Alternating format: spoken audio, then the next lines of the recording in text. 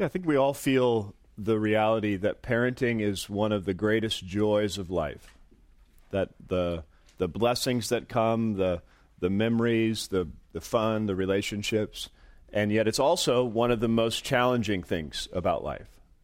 And it's one of the things that reminds us over and over and over of our own sin, of our own inadequacy, of our own failures, and yet it's a great blessing. And obviously excited for our time together. In 6 weeks, we're not going to solve every issue in parenting. You're not going to leave this class saying, oh, I now understand exactly what I should do in every possible situation that I will face. I am adequate for this. But I hope that you will leave this class with a fundamental understanding of the biblical priorities and wisdom that should shape every interaction. And then we spend the rest of our life and our kids' lives seeking to grow in applying those things, seeking to be students of God's Word ourselves so that we can shape their thinking with that, and just committed to be sanctified ourselves. Some of the things that are challenges of parenting we'll talk about are more about God shaping us than about what's going on in our kids. And so I'm excited for us to consider these things together. I want us to be able to interact, to ask questions, to think through things, particularly as we get into some more practical things in the coming weeks. But today, I just want us to lay a foundation. There's some booklets there on your table. You're welcome to follow along and take notes there if you would like to, if that's a helpful thing for you. But kind of the big picture flow of our class, we're going to start with some foundational thoughts today from the Scriptures, and then over the next several weeks, we're going to look at the two primary tools that God has given us as parents. Discipline or training, not just correcting, but training our children and instructing our children. And the two are related, but those are the two primary tools that God has given to us, and we want to unpack what that looks like at different stages and how to do those things well. And then we'll spend the last couple weeks of class just thinking about some very practical issues and areas of life in today's world, and how those foundational ideas can bear out in addressing those kinds of things. At the back of the booklet, there's a big, long resource list. I'm going to bring some of those in the coming weeks and show you some of those. You can look through that and see. Obviously, don't expect anybody to have or use all of those, but some that are focused on different ages and different issues and things that might be helpful for you that we may or may not spend time on in the course of our class. Those notebooks, you are welcome to take those with you. There's some questions you can think about throughout the week if you would like to. If you know yourself well enough to know that if that notebook leaves this room, it's never coming back, you are welcome to leave it here, put your name on it, have a little basket. You can leave those and pick them up the next time we get together next week. As we think about parenting, I think one of the challenges of parenting is it can become a very consuming focus in our life at that season of life. I think this is particularly true probably for those moms or others who are spending the bulk of their time with their children.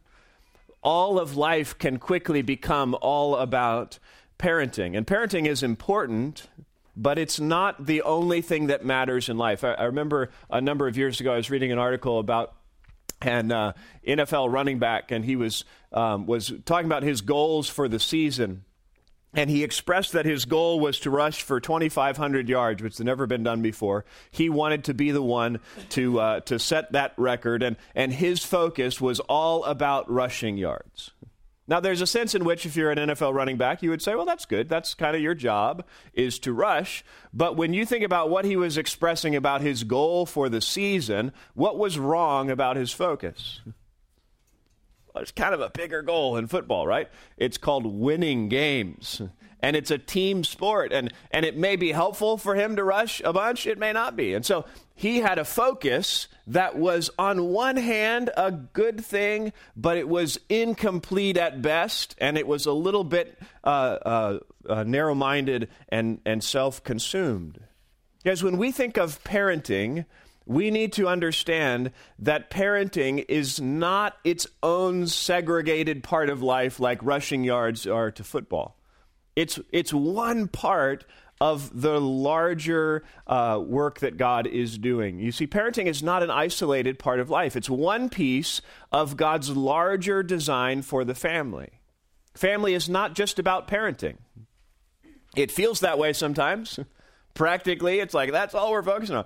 And sometimes we need to step back and realize family is also all about marriage. And there are long-term things, grandparenting. Your kids are going to leave. I didn't hear anybody honestly say that when I said, what are you looking forward to about parenting? And what are some things you're excited about? Like your kids leaving. I mean, that's how God's intent is for our family. We're kind of in that mixed emotion stage with a 17-year-old where it's like, yeah, this could be good when you leave.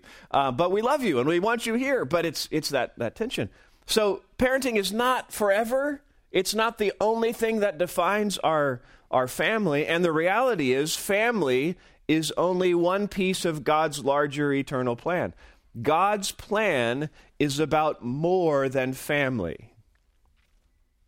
There is a much larger purpose of God than simply family. And so if we're going to understand what it means to be a godly, faithful parent, which is one part of a godly, faithful family, which is one part of what God is doing in his larger plan, we need to first understand God's design for the family in that larger context of God's eternal plan.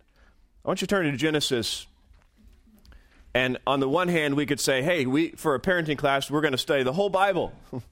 Well, we're not going to do that because we have lots of other opportunities to study the Bible. But we do need to understand that the story of your family and God's instruction for your family fit into the larger context of the story of what God is doing in the world and his instructions related to his eternal plan.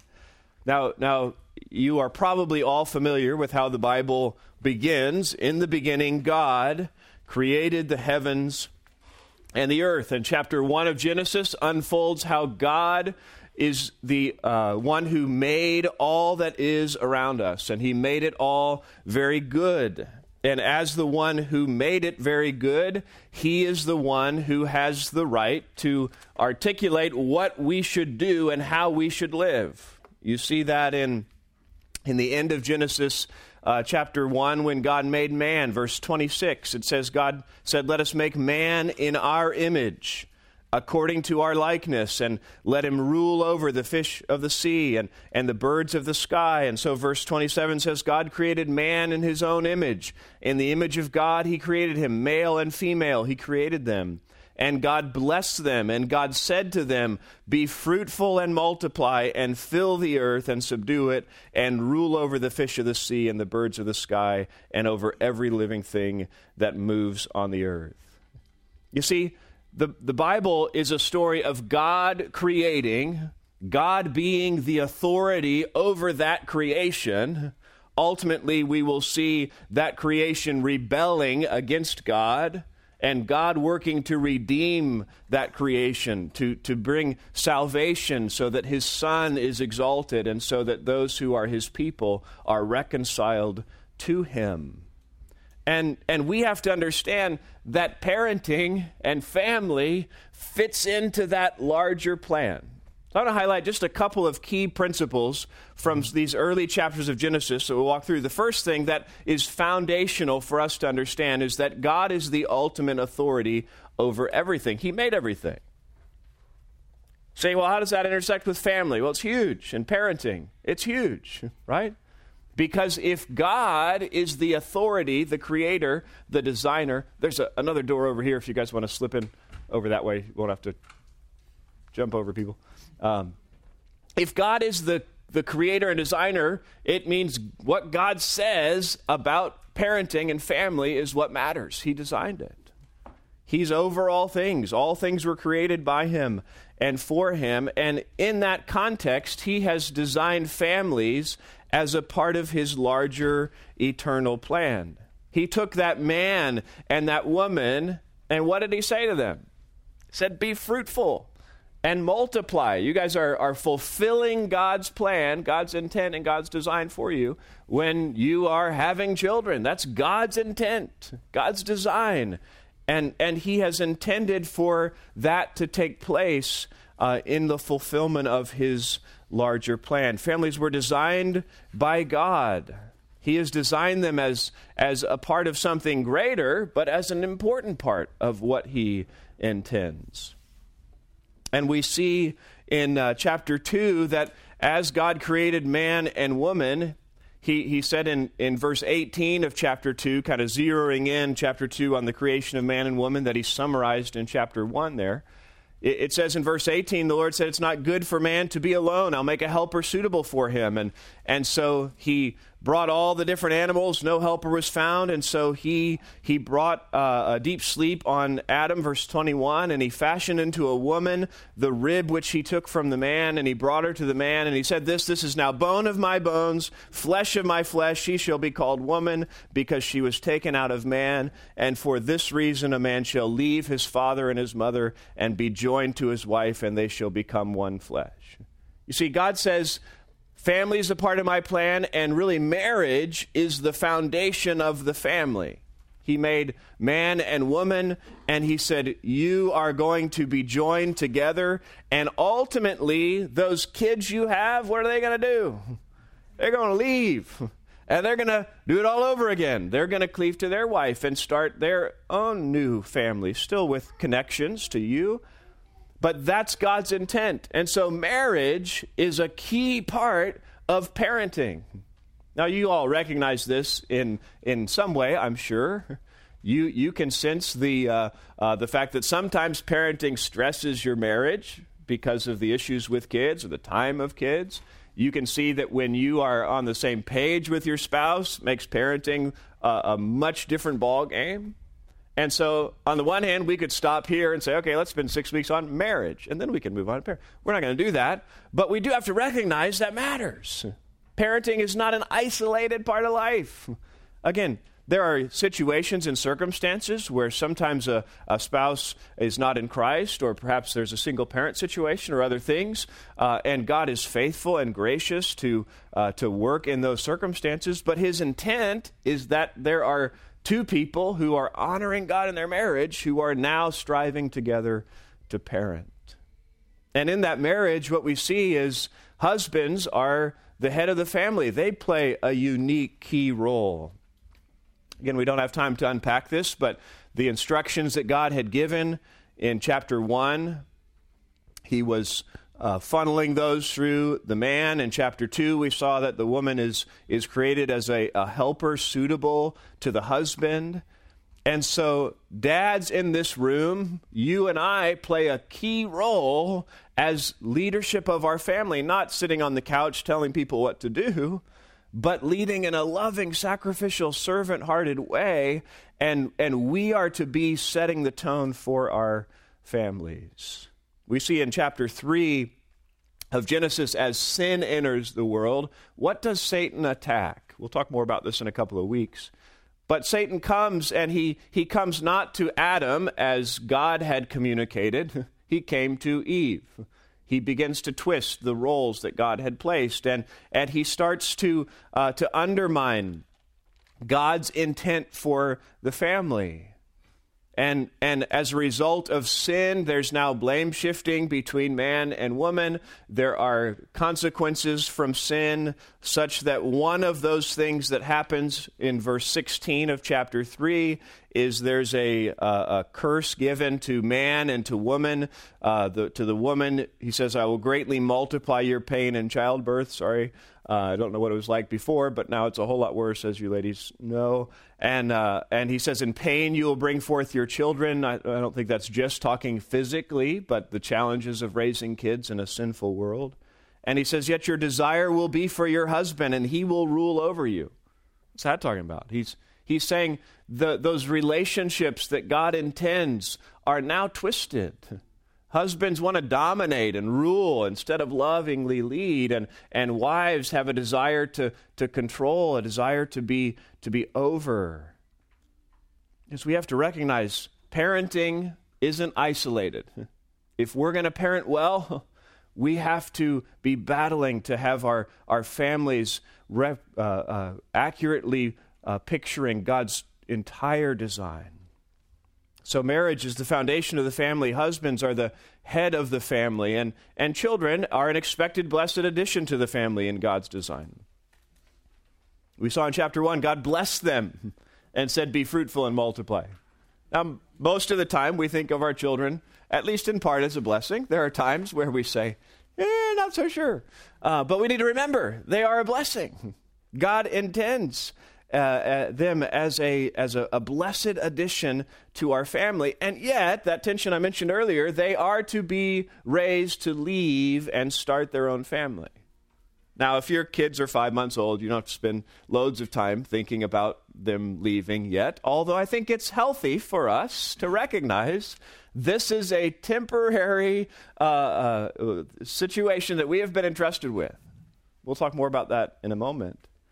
But that's God's intent, is that we get married and we have a healthy marriage, and then that family is joined by children who are there for a temporary season for God to accomplish his purposes through that, and then they're going to leave and they're going to do it all over again. Unfortunately, the realities that we all face and that we recognize is that sin has twisted and undermined everything God has designed, including every aspect of the family. It all sounds so simple, doesn't it? And yet there's sin.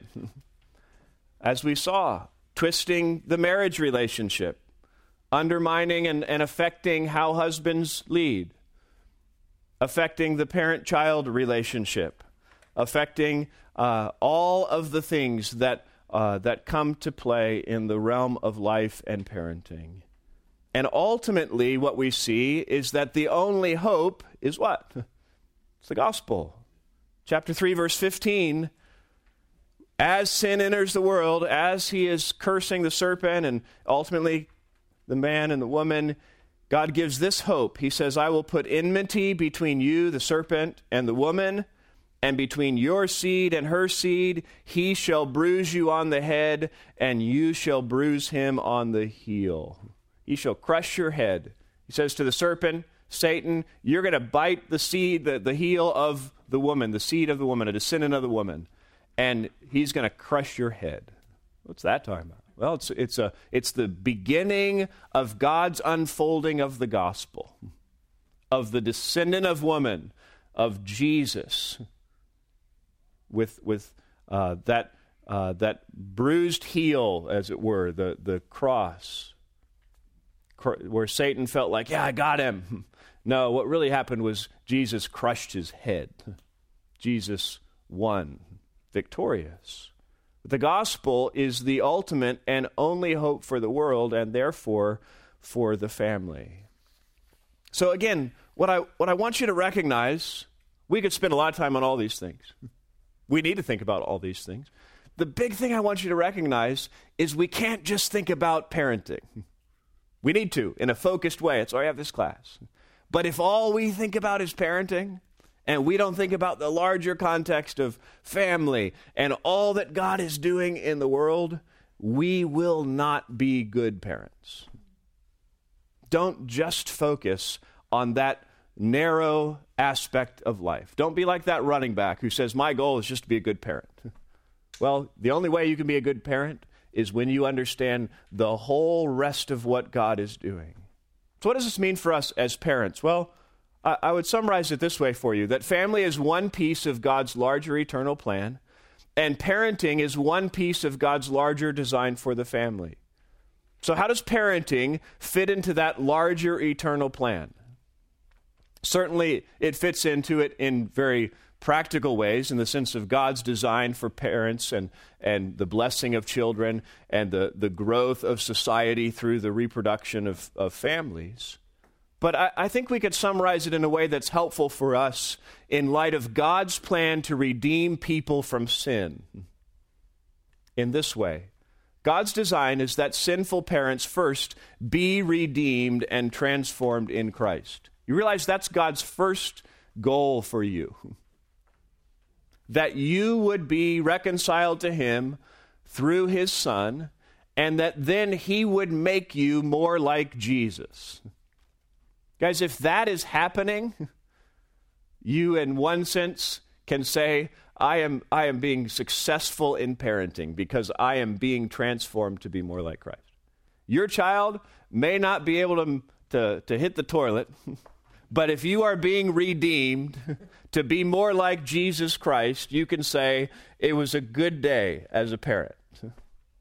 You know, you are fulfilling what God's intent is for you if you are being redeemed and transformed. His intent is also that you display that redeeming, transformative work in your lives and in your family and world. You see, the reason God is working in you, part of the reason, is so that you are putting him on display for the world. Again, if we looked and continued through the Old Testament, what did God do? He zeroed in on Abraham, and he made him a great nation that was intended to represent him in the world. We could look at examples in the New Testament where God makes it clear those that he is redeeming, he is doing so that they are putting his glory on display. That's God's intent. If people are seeing you as you are growing and being redeemed and transformed into the work of Christ, you bring glory to him in that way. So when your child sees you responding more like Jesus, maybe in response to something that they did that you hope they never do again, but you are growing to be more like Christ, and you are displaying that, you are fulfilling God's design for you as parents. And God also intends, thirdly, that you would be instruments of God's redeeming and transforming work in the lives of your children. That's why he's placed you in this role, is to be an instrument in their life. Now, that's where we're going to focus mostly in this class, because when you think of parenting, that's what you think of, and that's what the Bible directs us to, is here's how you can be an instrument in the lives of your kids to see them, by God's grace, redeemed from their sin, reconciled to God, and now growing to be more like Jesus. How do you do that well? But that's one part of what God's doing. He's also working in us. You and I can't control whether our kids are redeemed and transformed. We can be faithful, but we can focus on our hearts and how we are growing in those things. So guys, don't lose sight of the big picture. It's not simply about getting your kids to check off certain milestones, as important and helpful as that would be. It's not just about making sure your boys will take showers so that maybe someday they could get a wife and move out of your house. Those things are important. There's all kinds of things that we can focus on as parents that miss the big picture. So secondly, I want us to think briefly together about how not only can we understand God's design for the family, but how do we maintain the right focus as parents? And we've already talked a little bit about this, but I want you to think with me, when most people, not you so much or the person sitting next to you, but most people, if you walked up to somebody on the street and said, hey, what is a good parent? What would most people say? Then it wouldn't be the same answer, but what are some things you would hear? Pretty sure they'd use the word obedient. Okay. Yeah, so a lot of people are going to focus on the outcome in the lives of their kids, right? A good parent is somebody who has obedient children or well-behaved kids or really cute kids who do what they're supposed to do. So some would focus on the outcome. What else? Okay, love, yes. So some would just say, a good parent is a loving parent. So they focus on maybe the attributes and attitudes of parents, a loving parent. What else? Hey, being present with their kids. Maybe focus on the child's education. Okay, they may focus on the opportunities that they're giving their kids. I think that's a common thing. So a good parent is going to allow their kids or work to have their kids experience good opportunities educationally, maybe in extracurricular things or other things like that. What else? Accepting of whatever the child's desires are. Okay, yeah. A good parent, particularly in our day and age, is going to be very sensitive to not shaping or directing their child is a very common thing today. Yeah, and again, there are aspects of many of those things. It's like, yeah, it's right for us to think about those things and to be engaged in certain things. But I think we tend to be very results focused. We tend to train toward outward behavior and appearance. We tend to think about what will other people think of me as they look at my kids. And the Bible says we got to focus on a lot of other things besides just providing the right opportunities for our kids or our own methods and techniques or the results in our kids' lives. I think most parents, if you ask, would say, you know what, I will be judged as a parent by the outcome in my kid's life. So if they are good kids, whatever that means in our circle, or good young adults, whatever that means in our circle, or at least I clearly did everything I could to make them that. So if they don't turn out that way, I at least want to be able to say, well, it wasn't for lack of effort on my part. We did whatever we could for schooling or extracurricular things, or we used these techniques as a parent. So at least at the end of the day, it's not my fault that they didn't turn out to be that way. It's very easy to think that way. Very easy to be consumed with a focus on that outcome. And again, we should think long term, but the Scripture help us to maintain the right focus. And one of the things it very clearly encourages us to think about is to target your child's heart, not simply their behavior. If I ask you today, what are some behaviors of your children that really get under your skin? My guess is we could generate a pretty lengthy list. Maybe you could say, what are the behaviors this morning in your children that get under your skin? You know, there's a long list.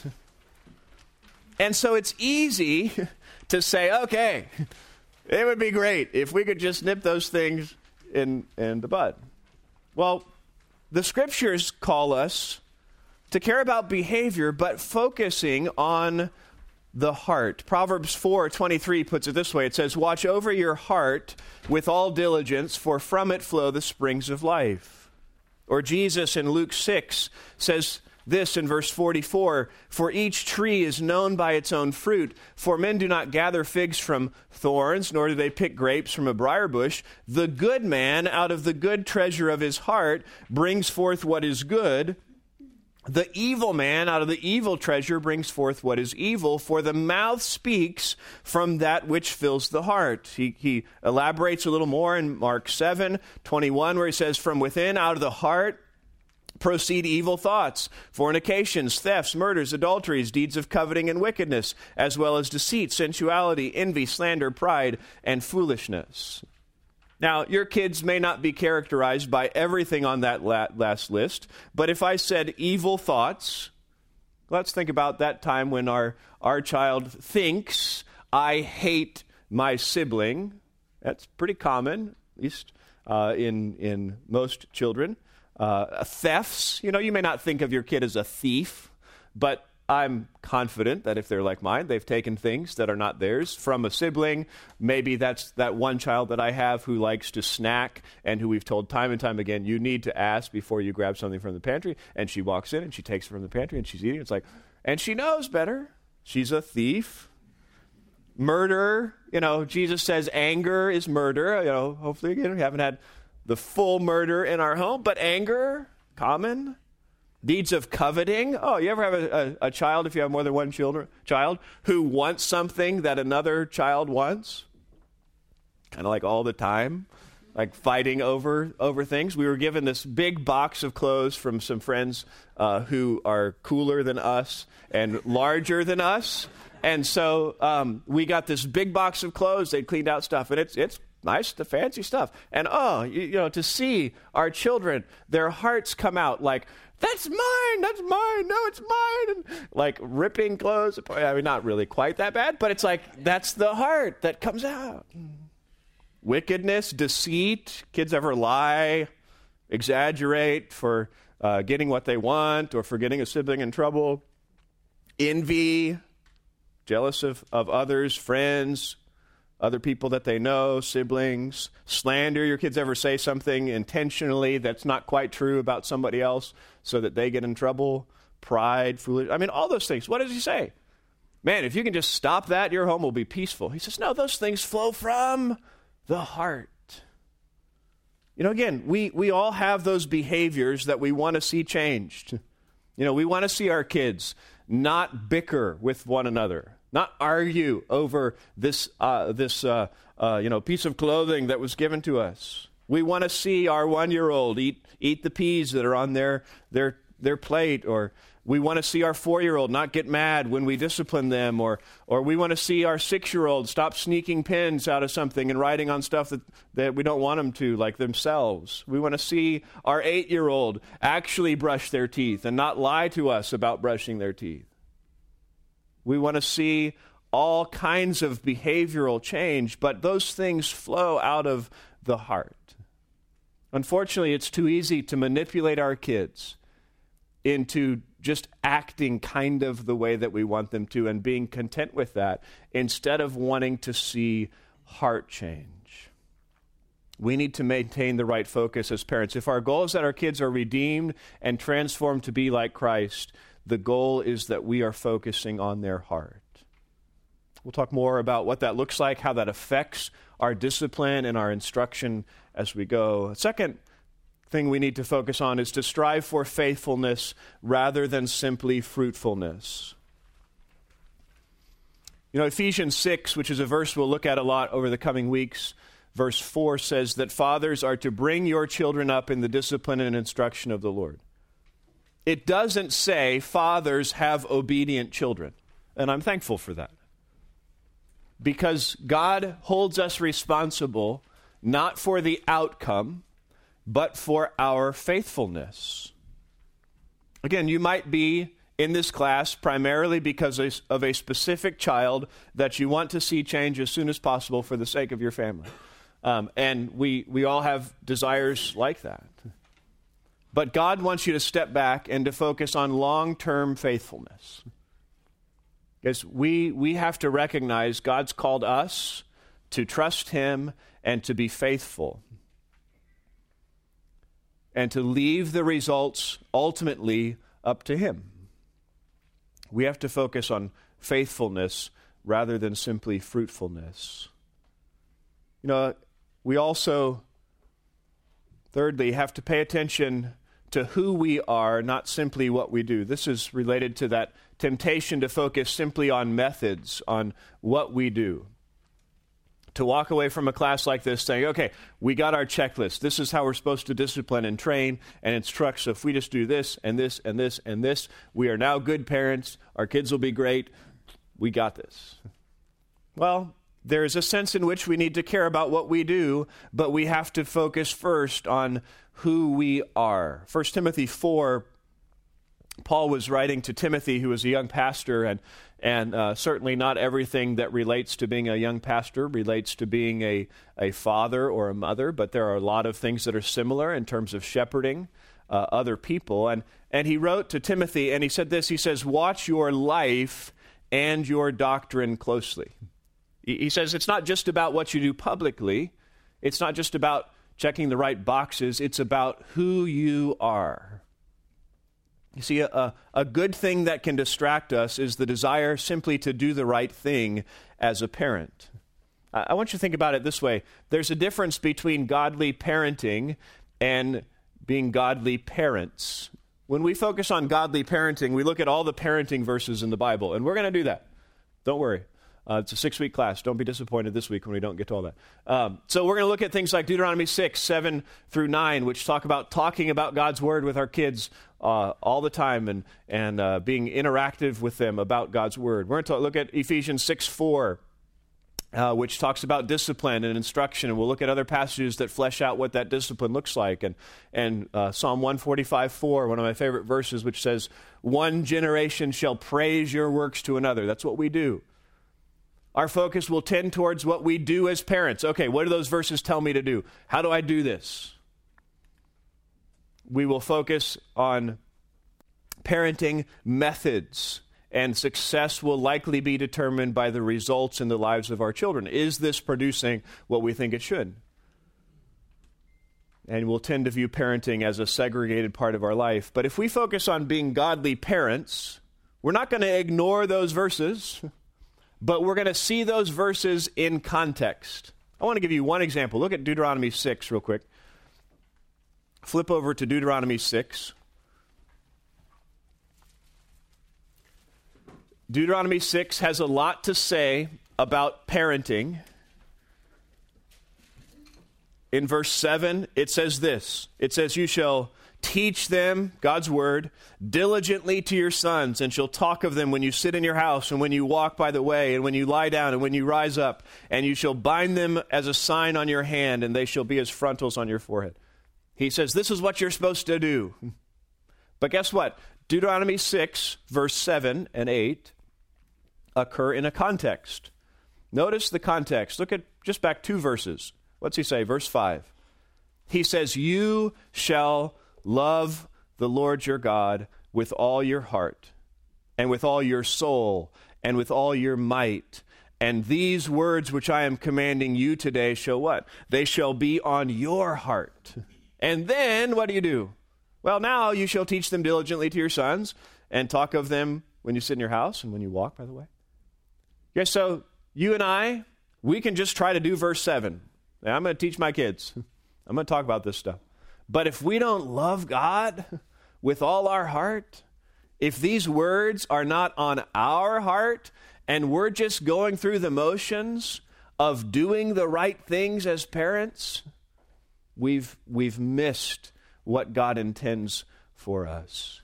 You see, if we're focused on being a godly parent, which means our hearts are where they need to be, we're loving Christ and dwelling on his word ourselves, and out of that is flowing the things we should do as parents, our focus will tend toward not simply what we do as parents, but who we are as parents and how we're growing in Christ-likeness.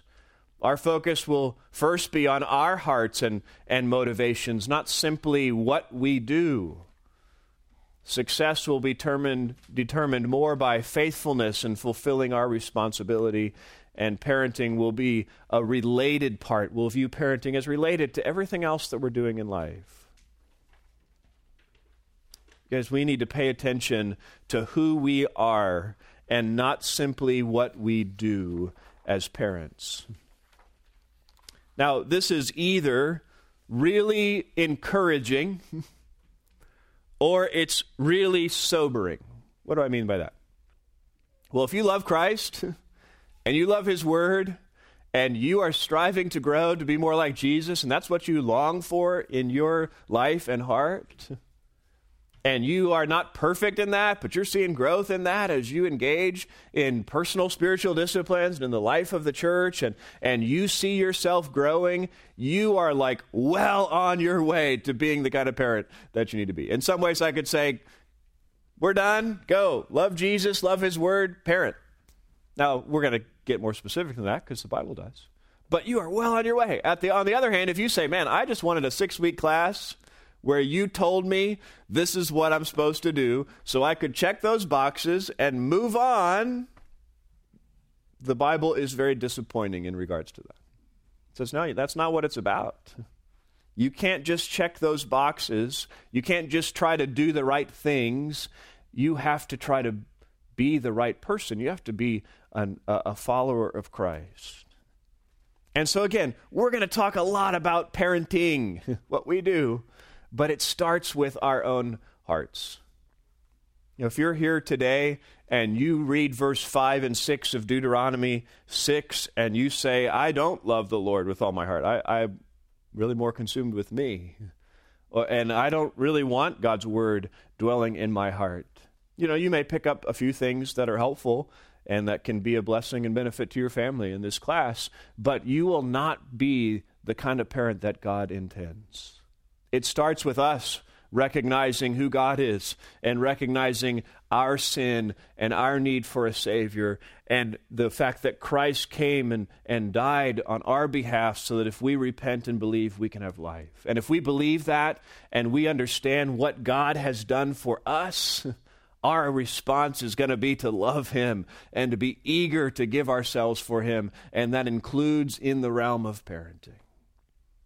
We got to focus on who we are, not simply what we do, and related to that is we have to center our lives on Christ and not on ourselves or our children. And again, this is really what you cannot fake.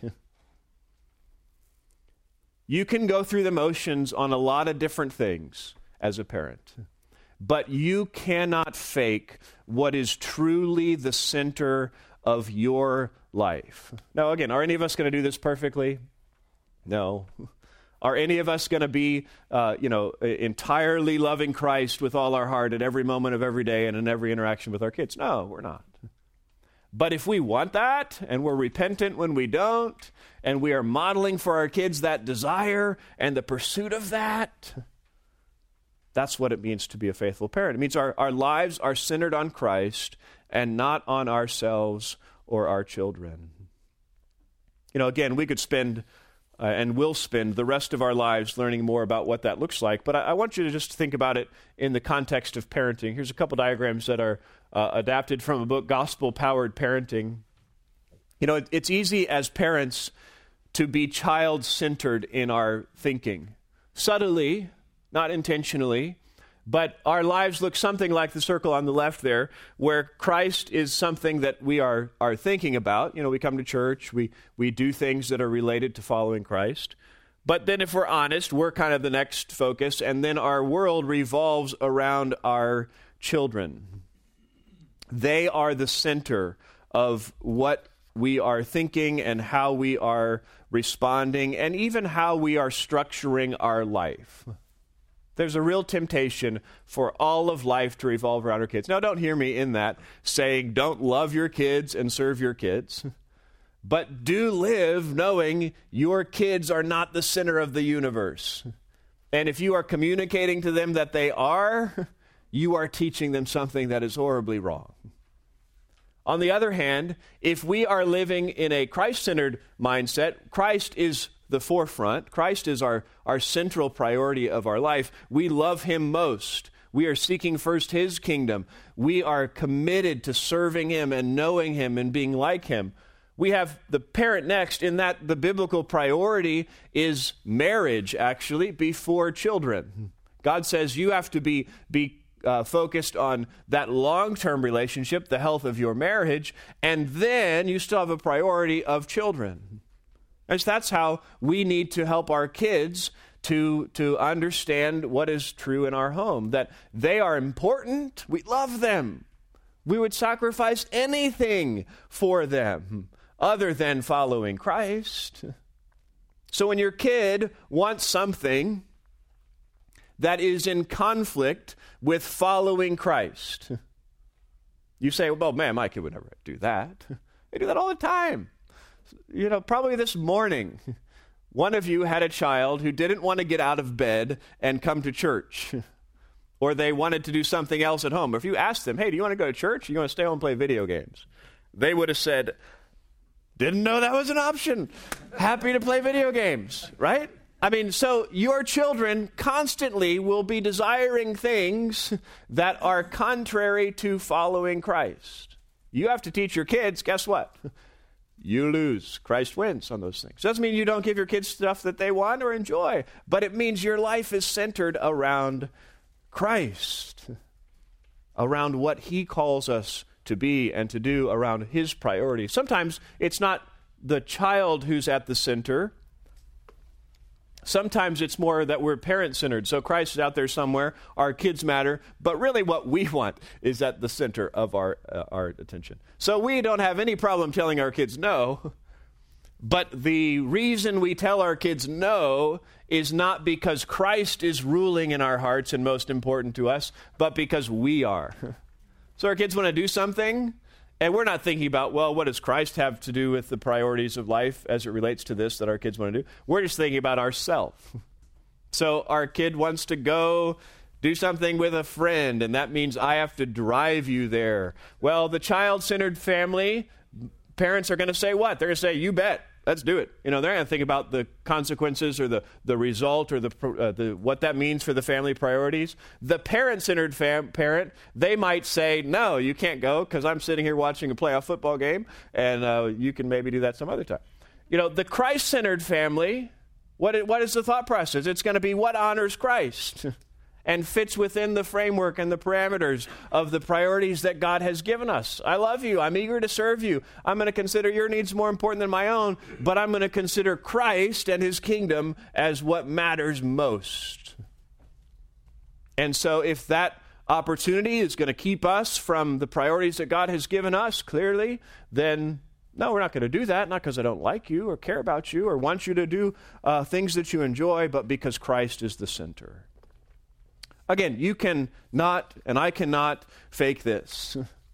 And it's not just about the decisions that we make. It's about what shapes every response in every interaction that we have with our kids. Is it that we are loving our kids more than Christ?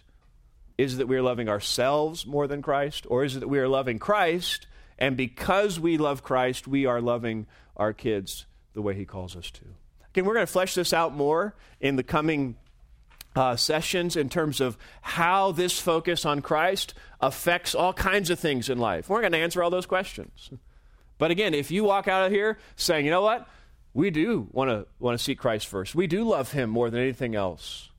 We want his priorities to be the center of our life, and we're going to spend the rest of our life learning about those things and implementing those things. You are well on your way to being the kind of parent that God calls you to be. Well, lastly this morning, just briefly, having considered the larger picture of what God is doing and how parenting fits into that, and having considered some things that should shape our focus as parents, the last thing I want to give you is just a couple of critical truths that we need to balance in tension in our mind. And again, we'll touch on some of these more as we go. I just want to lay them out there as we think about these things. Truths that are tied to God's design his intent for the family that must be kept in balance. I would say that Satan loves to twist things. And he loves to take things that should be held in balance, and he loves to say, I'm going to twist that and get that out of balance. So we saw that in Genesis 3 with the roles that God has established in marriage, where there's a husband who is a loving leader and a wife who is a joyful helper. And Satan says, well, if I can just get that off a little bit, make that loving leader still think they're in charge, but now they can rule and dominate. It's kind of the same idea, it's just a little bit out of whack. It's twisted. He says, I love that. And there's a lot of things in parenting that we want to keep in the biblical balance. The first that we've already spent a fair amount of time alluding to is the priority of the family and the broader plan of God. We want to keep that in balance. Family and parenting is one of the most important priorities in our lives. Family and parenting is one of the most important priorities in our life. We need to recognize that. God says this matters. It's a key part of who you are and what you do, and yet God is about more than simply families. We have to recognize the priority of the family balanced with the broader plan of God. You guys, this shows up in big things in life. So if your kid comes to you 10 years from now and says, Mom, Dad, I really have a heart for the nations, and I want to go be a missionary and serve in a very difficult part of the world for the sake of Christ. And you say, ooh, I thought I was going to get to be a grandparent and have grandkids nearby, and I had this view of family that is important and matters. And you say, ooh, well, wait a minute. God is doing something bigger than just family. Those are hard things to wrestle through and navigate. But you guys, we got to recognize family is important. It's a priority. But it's not the big picture of what God is doing. It fits into that. The priority of family and the broader plan of God. Again, this shows up even in the mundane details of our lives. That balance of family time and ministry in the church. That's these things in tension. It's not okay to say, we're not going to go to church very often because we need family time. No, you need family time, but you need to be engaged in the broader life of the church and the things that God is doing. We have to balance the priority of family and the broader plan of God. Secondly, we need to balance God's sovereignty and our responsibility. We'll talk more about this in the context of discipline, but we have to recognize the fact that only God can change your child's heart. The sobering reality about focusing on our kids' hearts is we are now powerless to change them. You can change your kids' behavior to some extent. You are bigger than them, at least for most of us, for most of the time that we have kids in our home. You have more money than them. You can find buttons to push that will affect their behavior to some extent, but you cannot change their heart. Only God can change your child's heart. And yet parents are the primary means God uses as they are faithful to train and instruct with God's word to change a child's heart. So rest in God's sovereignty, depend on God's sovereignty, and yet be faithful in your responsibility. We can get those things out of balance. We can focus on God's sovereignty. Well, God's the one who can change a person's heart, so I'm going to sit here and not do anything.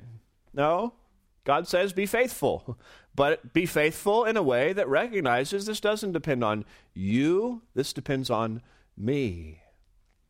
We need to balance God's sovereignty and our responsibility. Third, we need to balance parenting today with an eye to tomorrow. Recognizing that parenting is a long-term commitment that requires long-term, really an eternal perspective. If we're going to think rightly about parenting, we're thinking about the 18 years they're in our home. We're also thinking about eternity and preparing our children for eternity. We have a long-term view, and yet we also recognize that parenting is the briefest of opportunities, and each day must be seized. See, if we focus just on the long term, we're going to say, I'll start that tomorrow. We'll work on that hard issue tomorrow. We got 18 years. I mean, why stress today? There's a lot going on. But if we don't focus on the future, we will be very myopic in how we approach parenting. So we got to think about the future, but we got to parent like today might be the last day we get to parent. And the reality is, it might be. Parenting is the briefest of opportunities, and each day must be seized. Those of you with very young children, you will hear the people who have older children in this class say things like, it really does fly by. The time goes quickly. It does. It's not it's a cliche for a reason, because it's true that it goes fast. I can remember like it was yesterday when my 17-year-old turned 9. You say, why was 9 such a significant birthday? 9 is not double digits. 9 is not teenagers. What 9 is half of 18. And my thinking was, she may stay longer than 18, but she's an adult at 18. We're halfway done. We are halfway through the season where we have an intentional or a really powerful opportunity for day-to-day interaction with our daughter. She's now 17. And it seems like it was yesterday that she was 9, and our youngest is now past that stage as well. You guys, it flies by. We need to balance parenting today with an eye to tomorrow. We also need to balance, related to what we've talked about, parenting is about God using me to change my kids, versus thinking about parenting is about God using my kids to change me. Now, your kids are probably not intentional in their desire to help God refine you. Maybe. But in every interaction with your kids, God desires to change them. He wants you to be a faithful instrument. And you need to think that way. As you are interacting with your kids, not in a crazy way like this is the moment that's going to change my kid's life, but you need to view all of your interactions with your kids as a part of shaping them, training and instructing them. But you also need to recognize that in every interaction with your kids, God desires to change you. And I would suggest that in many of them, that's the primary thing that God is actually doing. God is at work in you. Again, your child is not like this super faithful instrument of God. God did not come to your child and say, Johnny, if you can just put off potty training truly for another 6 months, it will be a great blessing in the sanctification of your mother. And so Johnny said, yes, Lord, send me. I will not I will not. I will resist potty training for 6 more months so that my mom can be more sanctified.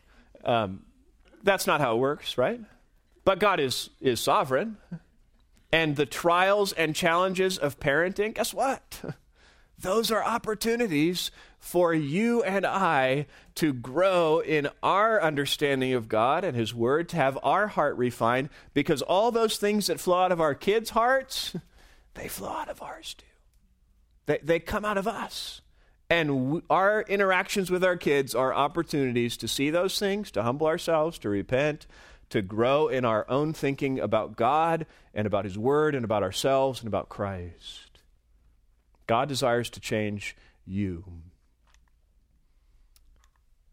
Last thing for us to consider in balance is this. We want to be balancing modeling the fatherhood of God while also being a child of God. We'll talk more about this in the context of discipline as well. But I want to encourage us to think of it this way. We are to be a model for our kids of the loving, authoritative fatherhood of God. Your kids learn about God in a variety of ways, from a variety of people, but one of the primary ways they learn about God is by your example. So you and I, especially dads, have the chance to model for our kids, this is what God is like, by how we treat them. Now, we don't model everything about God. They don't look at you and say, you are clearly omniscient like God is and you know all things. No, but we get to model God's character.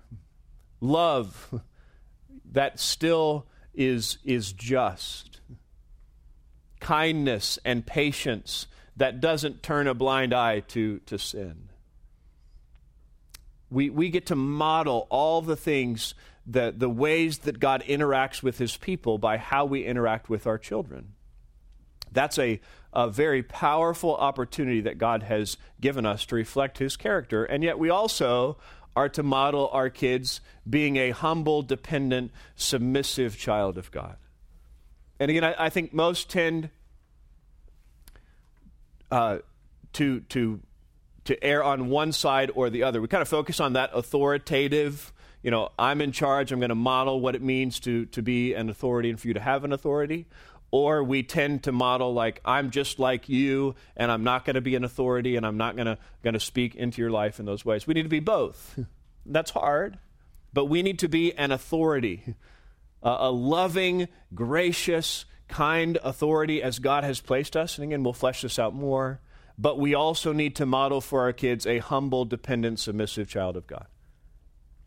It means we go from telling our kids what to do and disciplining them when they don't with patience and kindness and grace, to confessing our sin to them and humbling ourselves and admitting that we too fail and fall short. The temptation is when we fail and fall short, when we're a child of God just like them, we're dependent on the Lord and we need His grace and mercy, that now we stop doing the other things that God has called us to do. Or if we do the other things, we're like, well, I can never admit to my kids that I actually struggle with the same things because I'm disciplining you for for grumbling, and I'm grumbling about you grumbling as I'm disciplining you for grumbling. And it's like, how does that work? Well, it's these things. Guess what? We get to model that these things matter, while also acknowledging that we are still growing ourselves. So you guys, let's embark together on 5 more weeks of thinking about parenting, about what we do, about what this looks like, about how we interact with our kids in a way that is faithful. But let's do so knowing that that is just one part of what it means to be a godly parent. That we have to recognize God is about something much bigger than simply our family. Our family fits into that larger plan of God being glorified through the redemption of sinners to Himself. Let's keep our focus, not just on, are we doing the right thing? Are our kids turning out okay? Focusing on our kids' hearts and ours. Focusing on being faithful. Focusing on loving Christ and becoming more like Christ ourselves so that we can reflect those things to our kids. Again, look forward to the continued time together. Look forward to the fellowship. There are some questions for reflection in your book there. You're welcome to take that book with you. You might snap a picture of those if you want to leave your book here. and would encourage you over the course of this class, spend some time thinking about these things outside of this room.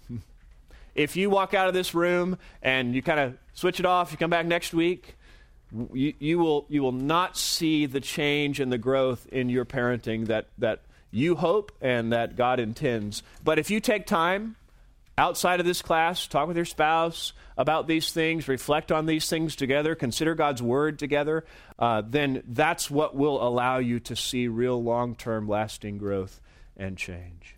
Let's pray, and then we can enjoy some interaction with each other before heading to the service. Father, thank you for our time together today.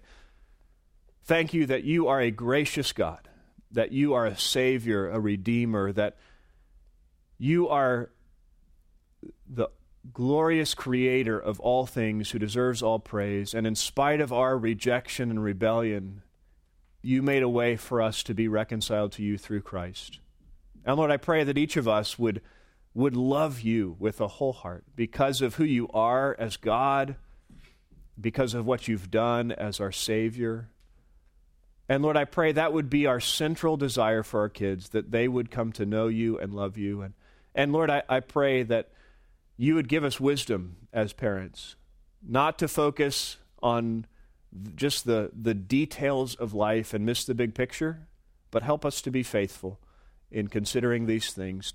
Lord, we look forward to the coming weeks together. Pray that as we consider the specific instruction that you give to parents in your word, that it would be helpful for us and that we would be able to apply those things with great care and discernment in the unique situations that we find ourselves. We thank you for our kids. Lord, we pray that should you tarry, that they would far surpass us in their love for you, in their knowledge of you and your word, and their devotion to you for your glory. We thank you in Christ's name. Amen.